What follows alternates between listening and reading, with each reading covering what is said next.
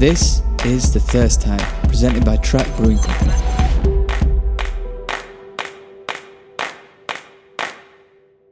And I was pretty determined that, you know, people wanted choice and they wanted fresh beer and they wanted to know that it was fresh because they'd seen it, you know, be released that weekend. And I think that was one of the things that really resonated with people early on, was that, like, you could get something different all the time. And you know, obviously we were by no means pioneers of that model. It was, you know, something that we took inspiration from a multitude of other breweries at the time, but it was something that wasn't as common in Australia. Hello, and welcome back to another episode of The Thirst Time, the show that takes a deep dive into the careers and journeys of some of the most creative minds in the craft beer industry today. This week's guest, we have Matt McIver, founder and mullet extraordinaire of Range Brewing, based out of Brisbane, Australia. Now, we first had an online relationship that stemmed from the start of lockdown, where we had the pleasure of producing a beer that you might know called Meet Me in the Middle. It was our first Gold Top. But since then, I actually had the pleasure of welcoming Matt and Abby to the brewery when they came over for Beaks Festival in these hills. I've admired their work from afar, but I got to say, the beers taste every bit as good as they look. I'm a huge fan of everything these guys do, and it was great to finally sit down, though virtually, with Matt and get to know more about the Range story. So, let's get into it. You are listening to Track Brewing Co. Presents The Thirst Time, and this is our interview with Matt McIver. And we start with that all-important question: what was that first beer for him?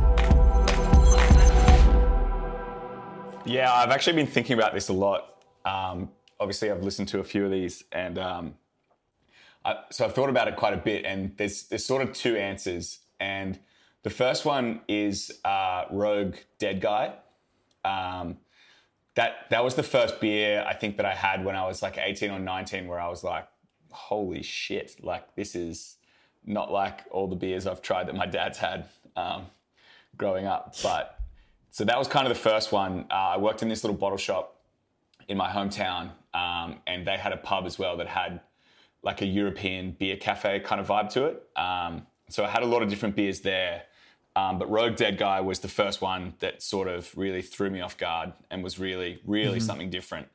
And then after that, I kind of went through my uni days and didn't really explore that much more into beer until I guess I had my first couple of pints of Stone and Wood Pacific Ale, which is a very sort of cliche Australian answer for how did you get into craft beer.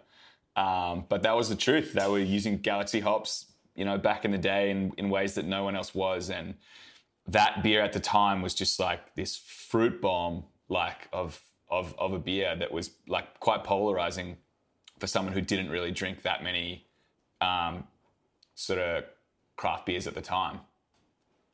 So that's really interesting, that Stonewood beer. So what I'm hoping to do with this interview is get a total insight from yourself on like the Australian beer scene, because it's really fascinating. Obviously, Australia is just this vast open country, but the beer scene's kind of small, really, in comparison to.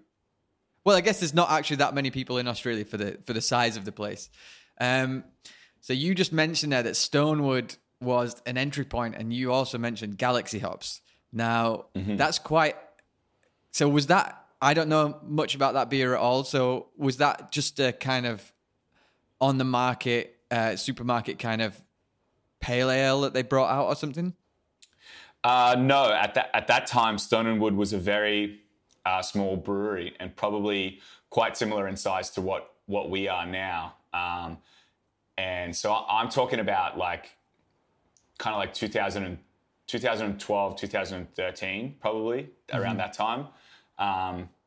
And they were quite a small brewery back then, and they had a couple of beers, but they became really well known for Stone and Wood Pacific Ale, which is, it's basically like a refreshing, like Australian style pale ale that's made exclusively 100% with Galaxy hops. And it's just this like really smashable sort of like 4.5% pale ale, I guess. And at the time, there just wasn't anything like it. And I worked in a craft beer bar that had a very good affiliation with Stone and Wood, and still does, I believe. And it around Christmas time, you couldn't get it. Like that beer, like the staff of the bottle shop at the bar would buy all the Stone and Wood that we would get allocated at that time. No way.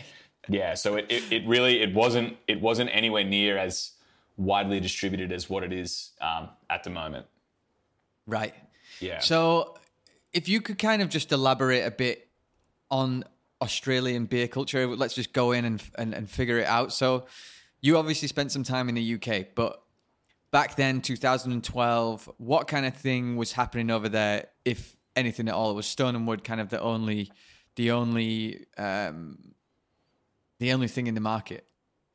No, they definitely weren't the only thing in the market. I guess they were one of the breweries that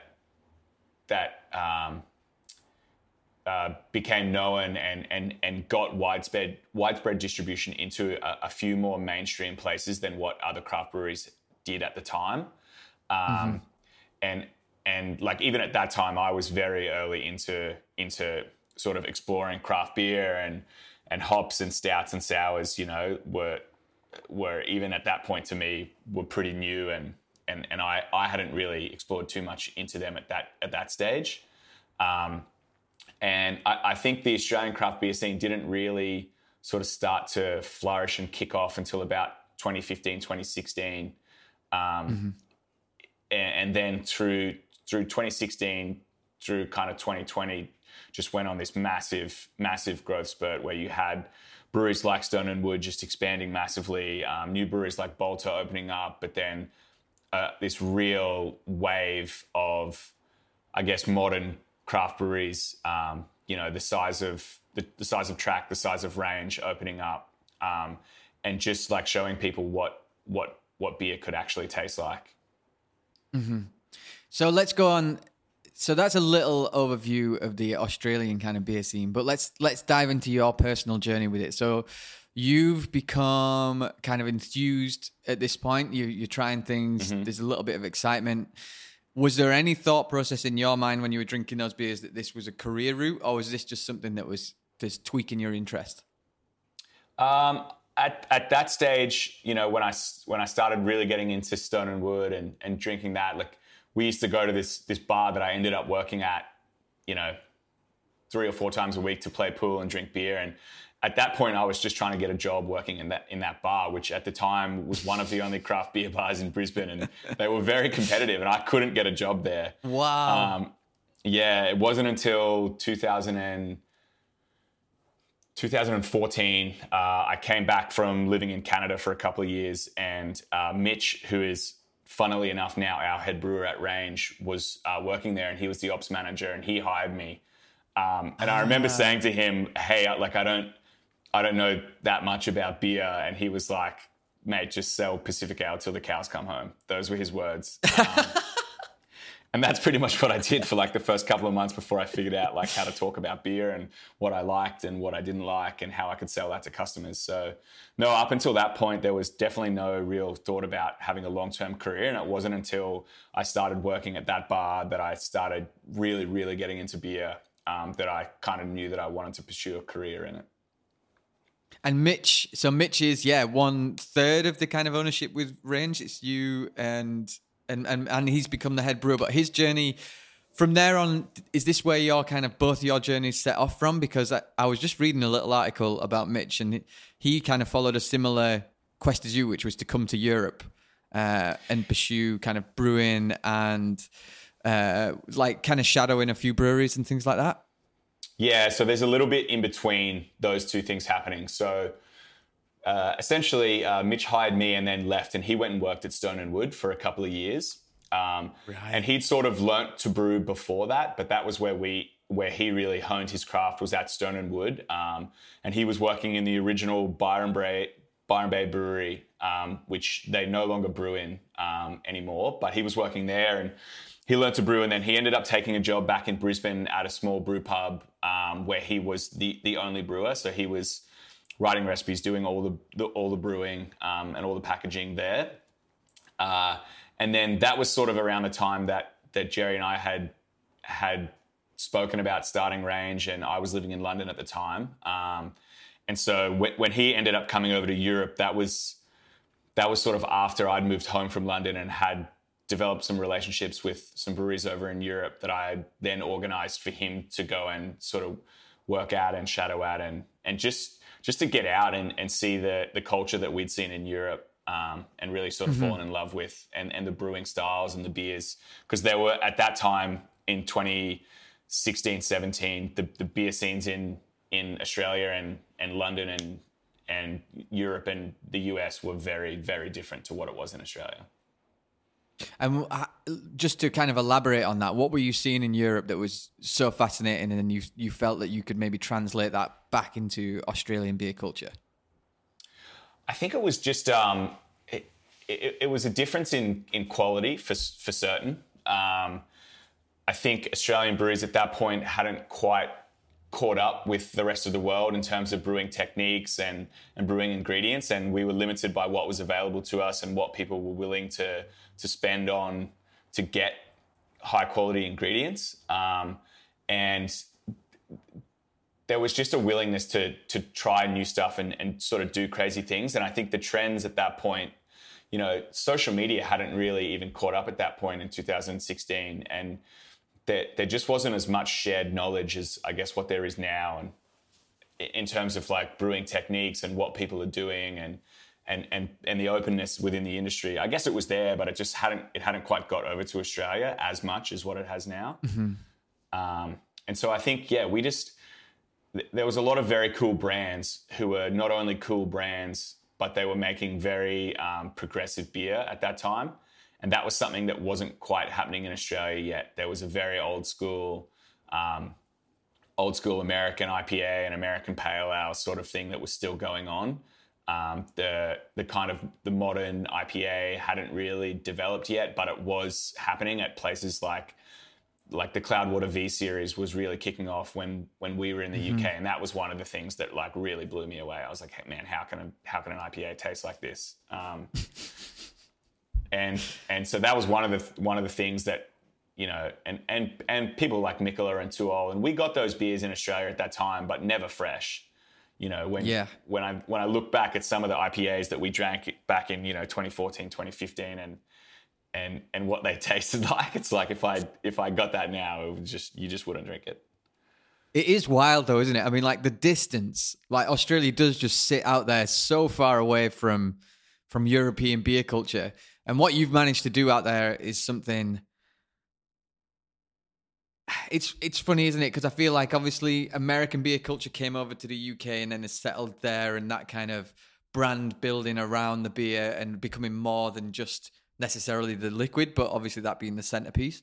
And you've done that in Australia. Now, when you were seeing all this, where's your head going with like the business side of things? Because you're not like a brewer, but you do have real input on that side of things. You understand what makes a great beer and what you want Range to be.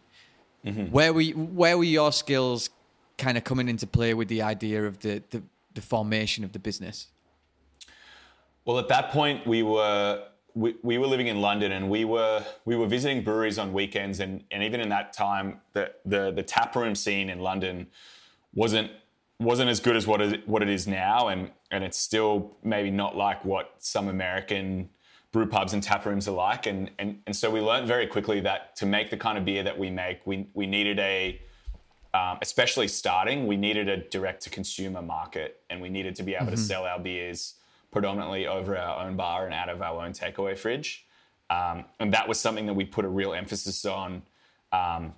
In the early days and starting up was getting people to come to the brewery to try our beers. And we did a little bit of wholesale in the first few years, but that didn't really take off, didn't really take off until last year when we saw a bit of growth. But yeah, I guess my input at the start was really heavily on focusing on the hospitality side of things and making sure people's experience when they came to Range was the best that it could possibly be, and the environment that they drank our beers in was the best environment for them to drink our beers in. Man, there's so much like vibrancy to Range as well. I always look at it, from as a spectator, because I haven't flown over to see you yet. Alas, I was supposed to come and brew with you guys pre-pandemic, but we'll get there one day. But yeah, what you've managed to do is, I guess community's there, but there's also just excitement. You started off very similar to us in this idea that a core range wasn't really at the core of the business plan. Mm-hmm. So if we could kind of skip back to, you've been in London, you've settled, I guess all of you're speaking together quite frequently. Mitch is building up some brewing experience, and was the aim was just to go back to Brisbane and set up? Was that pretty set in stone by then? Yeah, it started as a bit of a silly joke, and we kind of said like, oh, wouldn't it, Jared and I were in London, and we would go to all different bars around East London and different tap rooms, and it kind of started as this little joke, like, oh, if we ever started a bar, we like those tiles, we like those tap handles, we would have this kind of snack food, It really started as something like that, and then we were so intrigued by the European beer scene that we initially just wanted to open a bar that imported, UK and European like beer that we hadn't seen. There was all these brands like, Colonel and Brew by Numbers and Wiper and True and brands like that we just had never heard of in Brisbane. Mm-hmm. And that kind of snowballed into, okay, if we're going to open a bar, like we might as well make a little beer. Let's have a little brew pub. And then we're like, okay, if we're going to make beer, let's like really make beer. And so it transformed into this idea of opening a brewery. And our initial conversations with Mitch were more around like, if we wanted to do this, like what kind of stuff would we need? Like what are we looking at in terms of infrastructure and brewing equipment? And so he was more consulting with us initially, and then okay. Yeah, so he was pretty happy where he was, and then it kind of just turned eventually, and he was, we kind of had a vision even early on then about what we wanted to do, and I think that appealed to him. And having some fun with the beer and what we made, and sort of pushing the limits without any compromise in the beer was appealing to him. And that's sort of at the point that he came on board. Right. Let's get into it then. Let's get into the full Range story. So you've settled, you've been speaking to Mitch on a consultancy basis. You're heading back to Australia. Your visas have run out. You've experienced all of this European beer culture, the tap rooms. You arrived back in Australia. What were your first kind of moves to get this business going? Well, at that point, the reason that we moved home was not because our visas had run out. It was because we'd kind of run out of things that we could do to plan a brewery from the other side of the world. And okay, yeah, we'd made some pretty strong plans. We knew where we wanted to be and what we wanted to do, what brew kit we wanted to buy, and how big it needed to be, the sort of space we needed to find. And it was then like, okay, well, we need a space. So we'd had some friends go and kind of inspect warehouses for us, but we were never going to be able to get anything going, without actually being in the country. So that was kind of the reason that we moved home. And that was the first port of call was trying to find a space, to open the brewery, which at that time, I'm glad that we were doing it in 2017 and not in 2022, because real estate in this city, in the inner suburbs, just doesn't exist anymore, and certainly not at the price that we managed to sign our lease for. So we were very lucky to find the space that we had. And I remember the first time I called to inquire about our warehouse, it was advertised by 2 real estate agents, and I called the first one, and he basically hung up on me and said, "No, it'll never work. You won't get approved by council." And I was kind of like, well, interesting. Okay. And so I called the other real estate agent, and she heard me out and was kind of echoed the same thing. Like, oh, I don't know that you'll get this through. And I said, well, this is what we want to do. Like, it's not a massive brewery. Like, we just want to do this and this. And we've spoken to a town planner, and they think that, the street is zoned correctly from council. And so she heard us out and let us come in and have a look. And then, we ended up eventually signing the lease, and we really had no problems with council getting our application through. It was just, the process that we had to go through. So yeah, I'm very glad that she answered the phone that day and heard me out. And I was disappointed years later to find out that they actually split the commission from that lease. And Oh, the no way. guy that hung up on me got part of the commission, which was really disappointing. What a joke. Yeah. Yeah. So, right, this bit I really love because the kind of excitement and the fear all like rolling into one, because it's like money's going down, infrastructure's getting put in. You know, like as we kind of touched upon, Australia is a relatively young beer scene at this time. Is there anyone kind of doing what you were aiming to do in the way that you were going to do it, with the progressive kind of nature of the beers that you wanted to produce as well? Not really, not at that stage. So this is a new dimension for like the beer culture of Australia. Yeah, I mean, that's not true. There were probably a couple of places doing it, but I don't think we really knew about them at that time. We were definitely not modeling our business off anyone else in Australia. It was definitely American and UK breweries that had influenced us the most at that stage.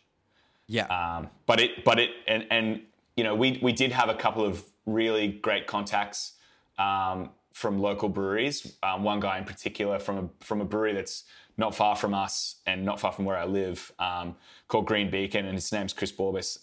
And he helped us a lot in terms of just contacts in the industry of, you know, plumbers and concreters and, you know, all the grassroots stuff that you need to do to get a brewery off the ground. And so we were really lucky to have a little bit of guidance in that way. But in terms of, you know, the rest of it and the brewery itself and the beers we made, no, it was definitely all us at that point.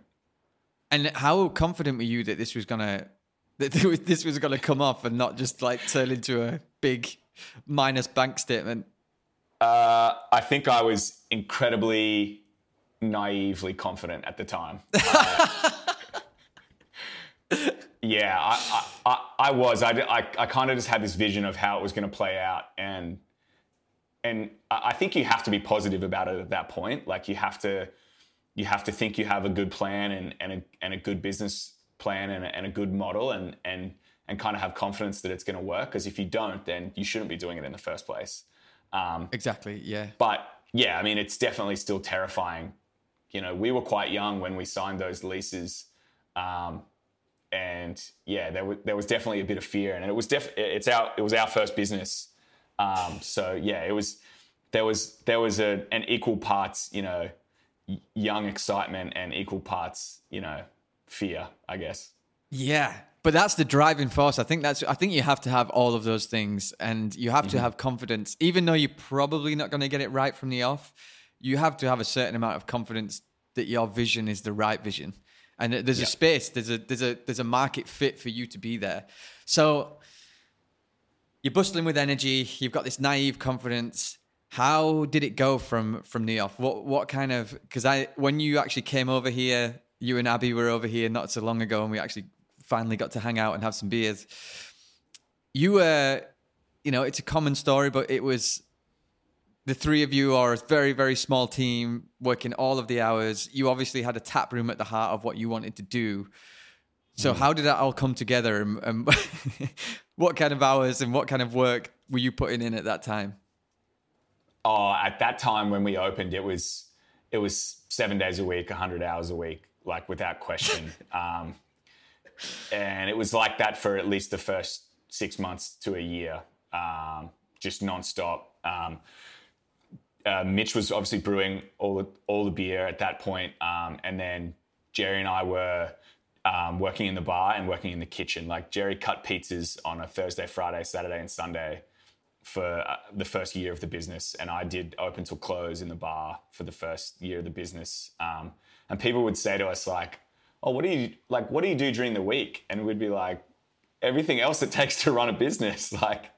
It was kind of this assumption that we only worked on Friday and Saturday nights when the brewery was busy. But no, it's, you know, anyone that runs a brewery or any business knows that there's so much work that goes in behind the scenes to actually make that service happen. And so yeah, it was pretty chaotic at the time, but it was quite busy right off the bat. I think when we launched, our first beers were a DDH IPA, an oatmeal vanilla stout, a blueberry sour, a session ale, and a Pils. And no one in Australia knew what DDH was at that point. And amazing. And the fact that I think that we'd launched with like, what at the time was, probably in Australia considered a pastry stout, like an oatmeal vanilla stout and a blueberry sour was like unfathomable for some people, that those were the 5 beers that we launched with.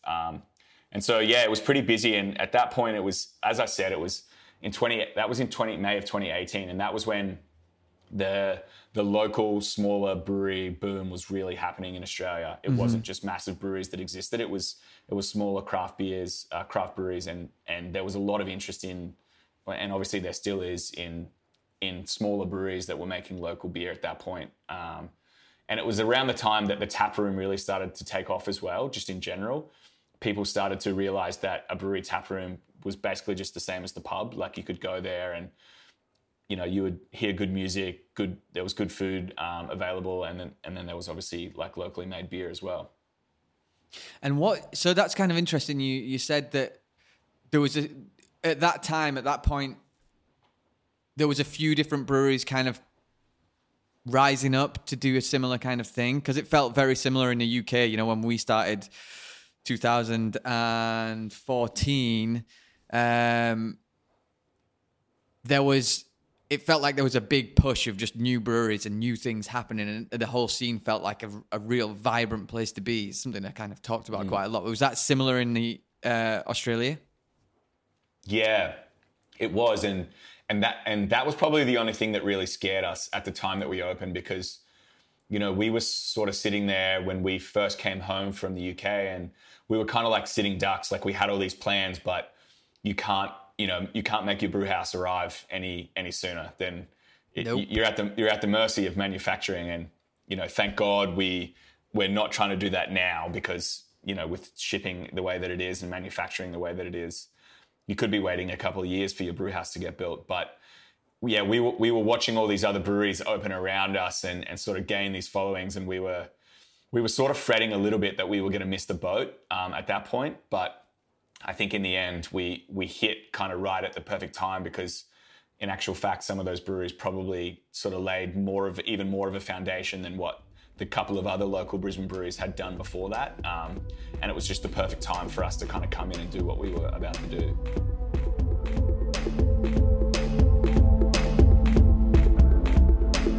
You are listening to Track Brewing Co. presents The Thirst Time, and this is our interview with Matt McIver.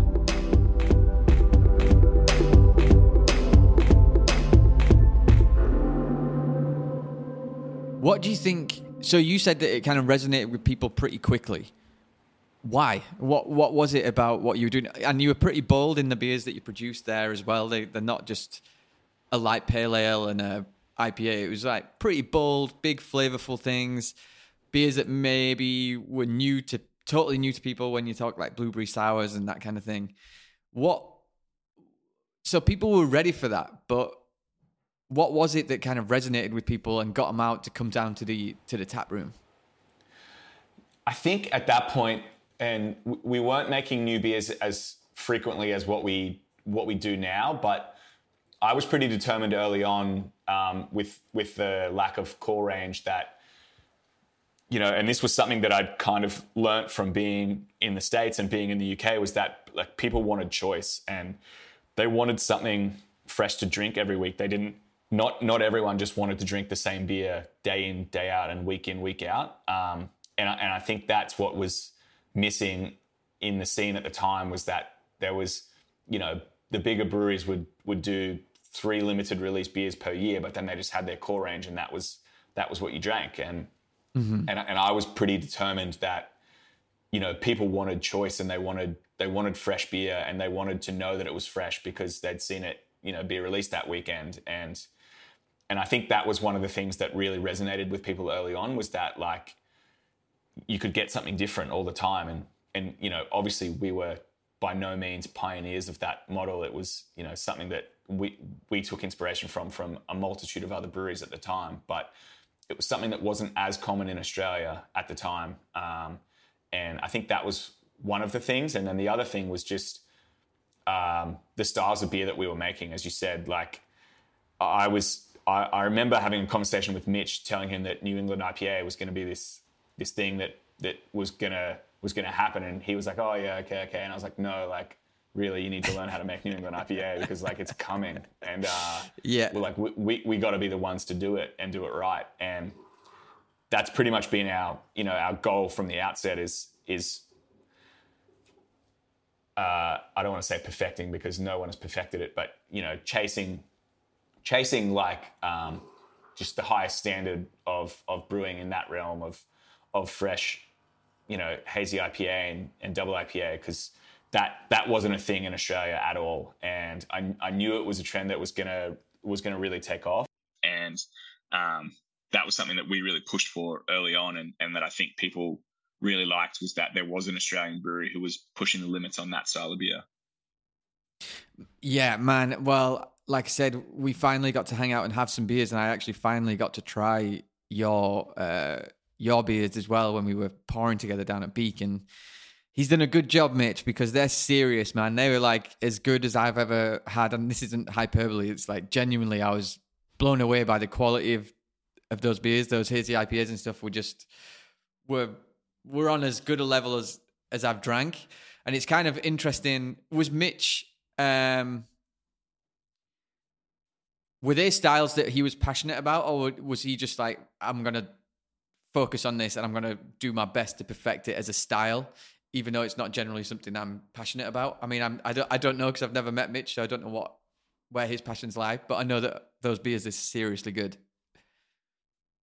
Yeah, no, that is not expressly where Mitch's passions lie.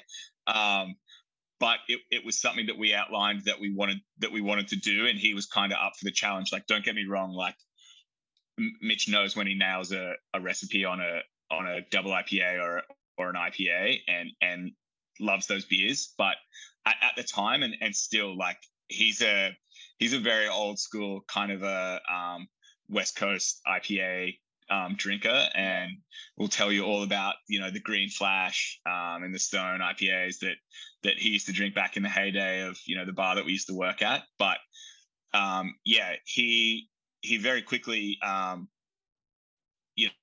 an understanding of how to brew that style of beer, and ever since then I think we and not just Mitch, but the brew team, Ali and Aaron, our brewers, have kind of just made it their mission to just get to know the style as much as we can. And I think the hardest thing about that has been that we're so far away from the places that actually pioneered that style, and especially in the last couple of years, there's been a really a real lack of ability for us to leave the island, which is why I was so keen to get back over to the UK this year, and because we take inspiration from other breweries, and there's not that many breweries down here that push the limits on that style of beer compared to the rest of the States or the UK or Europe as a whole. So yeah, it's tough in a way to try and be progressive, but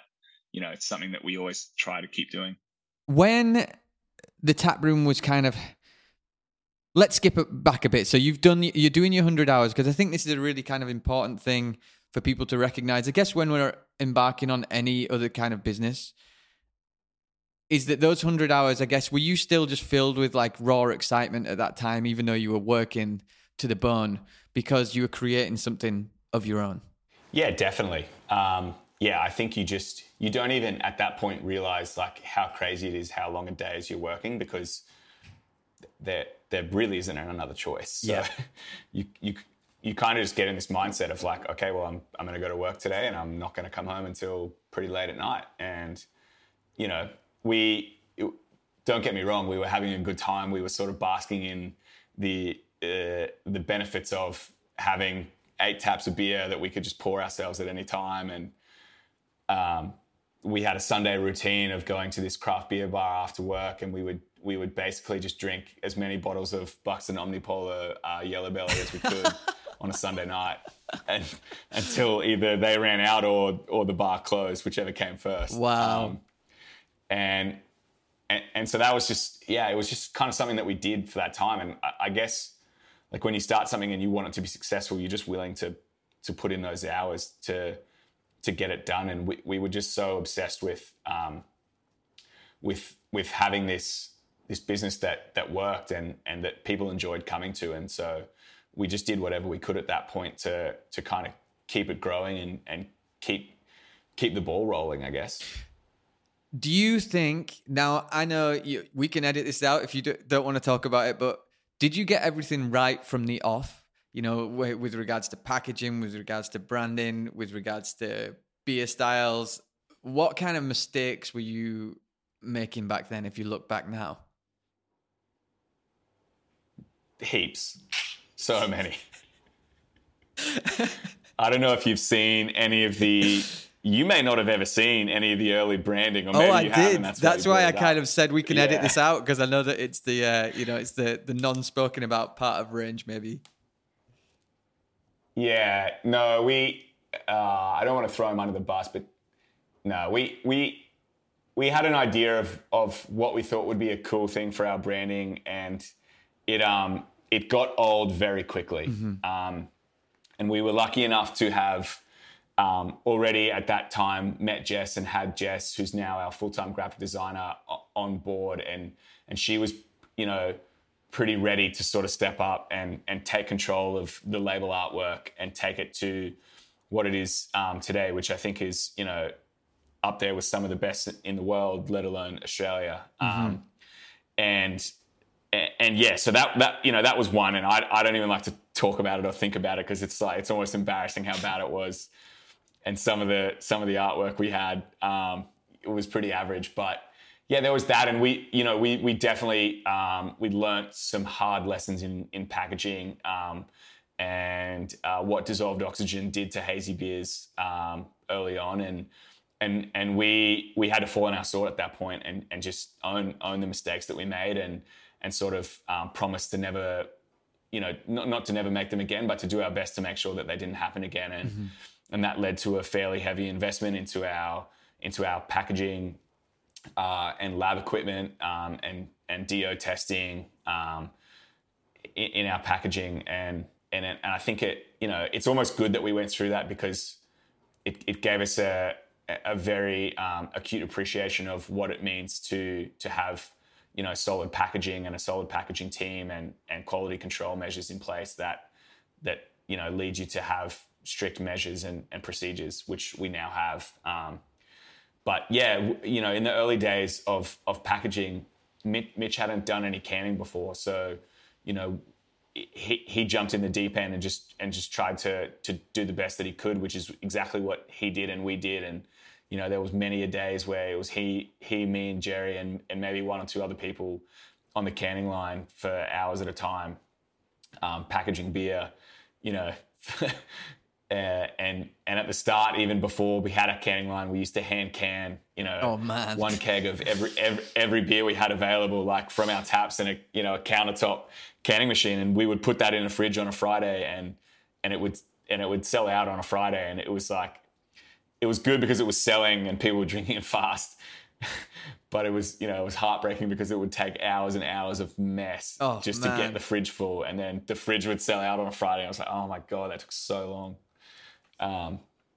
But yeah, so take a long answer there. We definitely didn't get everything right, and we're still not getting everything right. I think like anyone who's in business knows that there's always lessons to be learned and there's always mistakes to be made, and that's part of being a small business and being any business, is that you've got to learn from those mistakes, and it's how you respond to them. And I think the best thing that we ever did was we were always open and honest, and whenever we made a mistake, we didn't try and hide behind it or say, it's your fault, not ours. We always just owned up to it and said, yep, that beer does need to be recalled, or we just wouldn't release a beer. We were never afraid to tip a beer out because it didn't meet our standards. And I think, people have joked, Ranger's never made a bad beer. That is 100% not the case. We just don't release beers that we don't think, meet a certain standard of being able to be released. And I wish everyone had that standard, but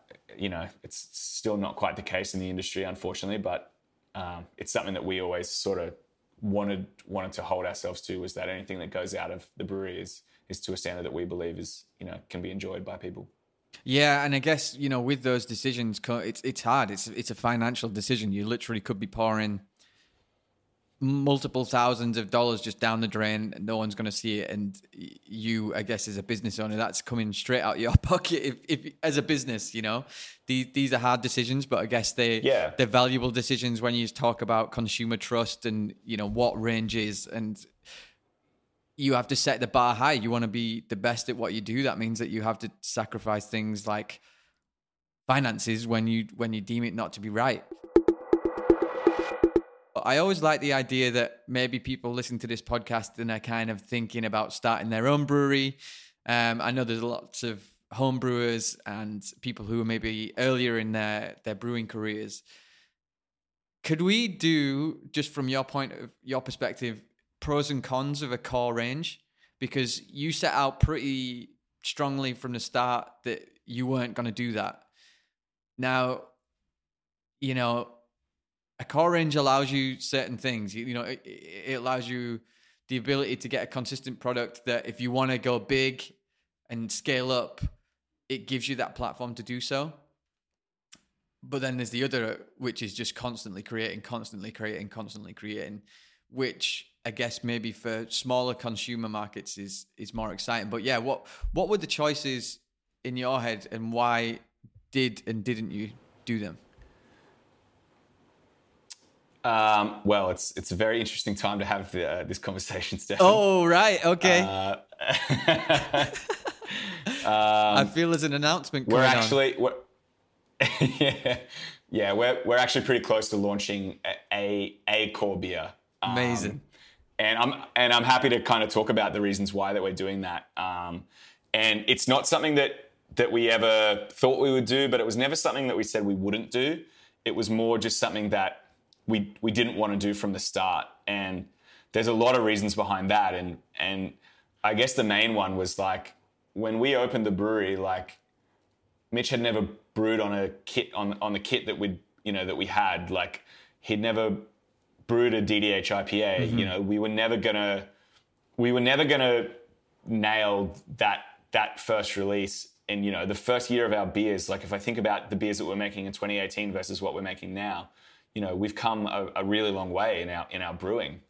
And so I don't think it would be fair to say, oh, this is our core beer, this is the one that we're going to make for the rest of eternity, and leave it at that. And so that along with, consumers wanting, lots of different options, which at the time we didn't have the tank space to do. Mm-hmm. So if we'd have made a core beer, it would have been 75% of what we did, because we just didn't have that many tanks. But that was kind of the reasons that we never did it at the start. The reasons that we've been thinking about doing it lately is that I guess since COVID and the recent financial, crisis of the world, consumer habits have changed slightly, and there are people that went through this little period of 4 or 5 years where they wanted something different all the time, who are going back to their old favorites, and so we as a brewery, we have goals to hit for growth, and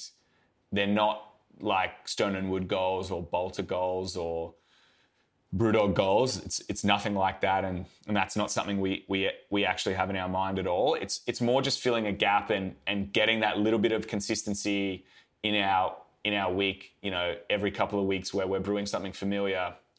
And to be honest, it's actually a new challenge for us, because we haven't ever had that before. We haven't ever had to make a beer consistently the same week in, week out, and hit the same specs and really nail down on one style. We've always kind of been able to just go with the flow and make what we feel like we want to make. So that's one thing. And, there are other benefits for it as well. Like, you guys make a lot of Sonoma, Daya make a lot of Steady Rolling Man, and they use that to their advantage, with their yeast propagation. That they've always got a tank of Steady that they can take yeast out of. You guys are always cropping out of Sonoma, so it has its advantages for the rest of the brewery, not just in the market, in sales. And so that's another factor that we've considered when thinking, is it something that we want to do where we make a beer, consistently? And, the market has changed so much that, and we change our mind on things all the time. So I'd be very surprised if in 2 years' time we're still making this beer the way that we are now, or with the same brand. Yeah. It might change in 2 years, and I guess that's the beauty of being a smaller brewery, is that we can get away with making those kind of agile changes. So yeah, it's an interesting conversation, and personally, I'll be honest, I never wanted to do it. I never wanted to have a core range, and it's been something that's taken me a lot longer to come to grips with than other people in the business. But it's something that I've come around to seeing the benefits of. So yeah, we'll see how it goes. It's not happening just yet, but it's something that we're working on. So I mean, I love an exclusive, Matt. Thanks for that, man. But do you want to do any more details on what the beer is and the style and stuff, or are you keeping it under your hats for a little while? This won't air for probably a month or so I don't know if it'll be announced by then. It probably won't. Or it's a juicy, crushable beer that I think, that it's a style of beer that we make, all the time, and it's the style of beer that we sell the most of. Okay. So we're not going away from our roots. We're not doing anything that we haven't done before. We're just, going to pick a recipe and stick with it for a little while. There is something amazing about, maybe people don't understand necessarily how hard it is to be consistent at our scale. Like it's really hard. The variables are kind of constant,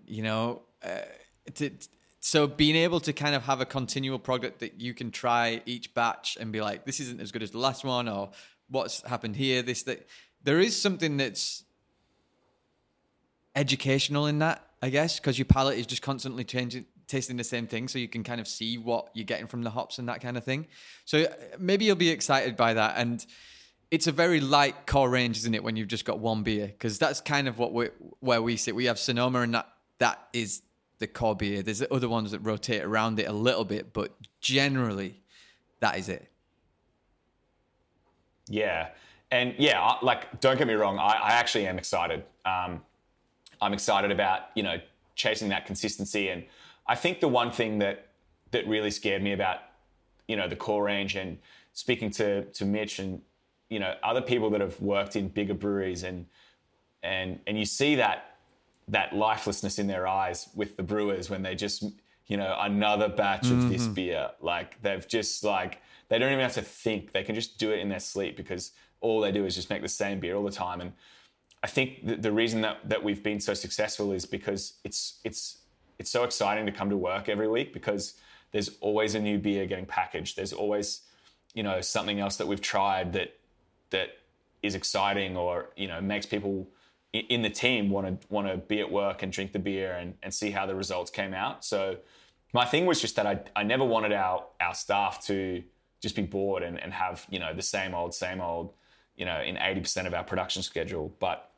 I don't think that we'll ever get to that. And no one wants to get to that. We very much still want to keep pushing the envelope. We just want to have something kind of on the side that we work on consistently to kind of be the best that it can be. Well, that's really exciting. Thanks for letting us. That was a question that took a path that I wasn't expecting. So that was really cool. Yeah. So if we kind of pan out from here, we've gone through the story of Range and dived into a little bit of the Australian beer market as well. How would you like to see the next 5 years progressing for Range and the beer scene, maybe in Australia or maybe just globally? And how do you actually see it going? What kind of things are you looking for? Oh, wow. That's a big question. People have been asking us this a little bit lately, and to be honest, the stress and the tiredness of the pandemic has, I guess, skewed like our future outlook just a little bit, because we're still especially in Australia, we're still in this mindset of we're not quite out of it yet, and we're not back to normal. Like, people still aren't traveling as much over here. The international tourism that is usually flooded into Australia is definitely not here yet. I mean, it is winter, so that's kind of to be expected. But I don't know. I think our vision changed a little bit from, we were considering a bigger brewery and do we kind of take on that production route? And then we saw what happened in the pandemic with bigger breweries and just the risk of that scale of growth is quite terrifying, really. And we don't really want to do that. So I think, like, for us as a business, we're focusing a lot more on our venues and our local communities, and just working within that scope. As an industry, it's hard to say that there hasn't been too many trends in the last little while that have really sort of come up and blown people away. I think there's obviously a pushback to, more traditional styles in lager and then more kind of, I guess, modern old school styles in like West Coast IPA and stuff like that.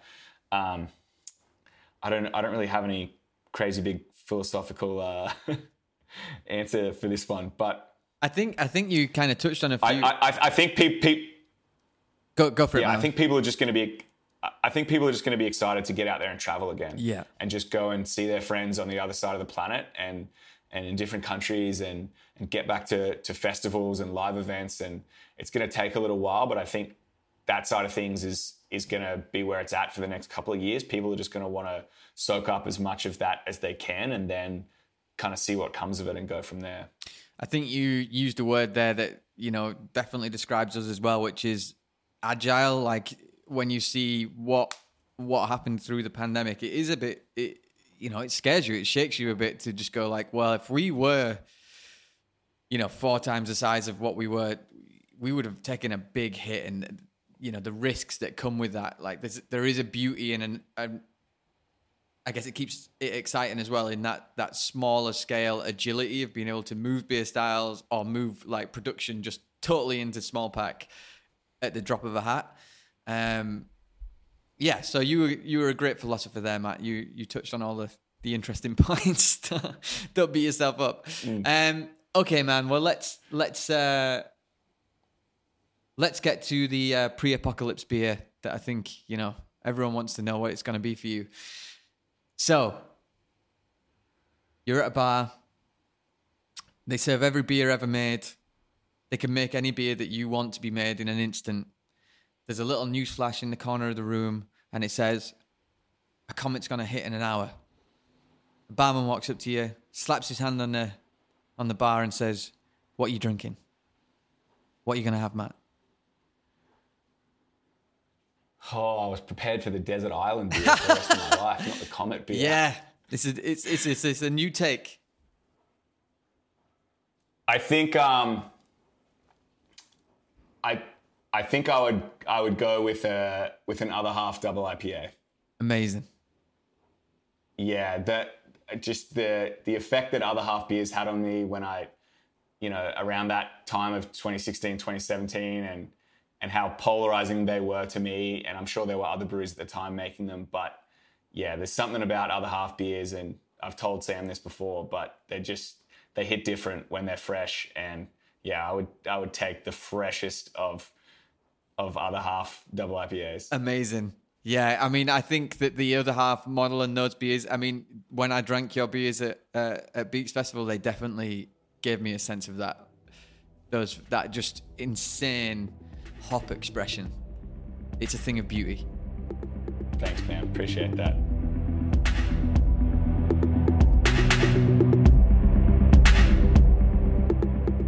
And that's it.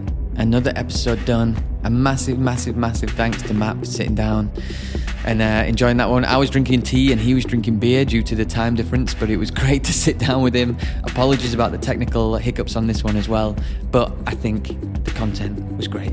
I hope you enjoyed it. If you did, like, share, do whatever you please with it. A massive thanks to Tom Coucher for production, as always. yeah, we'll be back next week with another episode. So stay thirsty.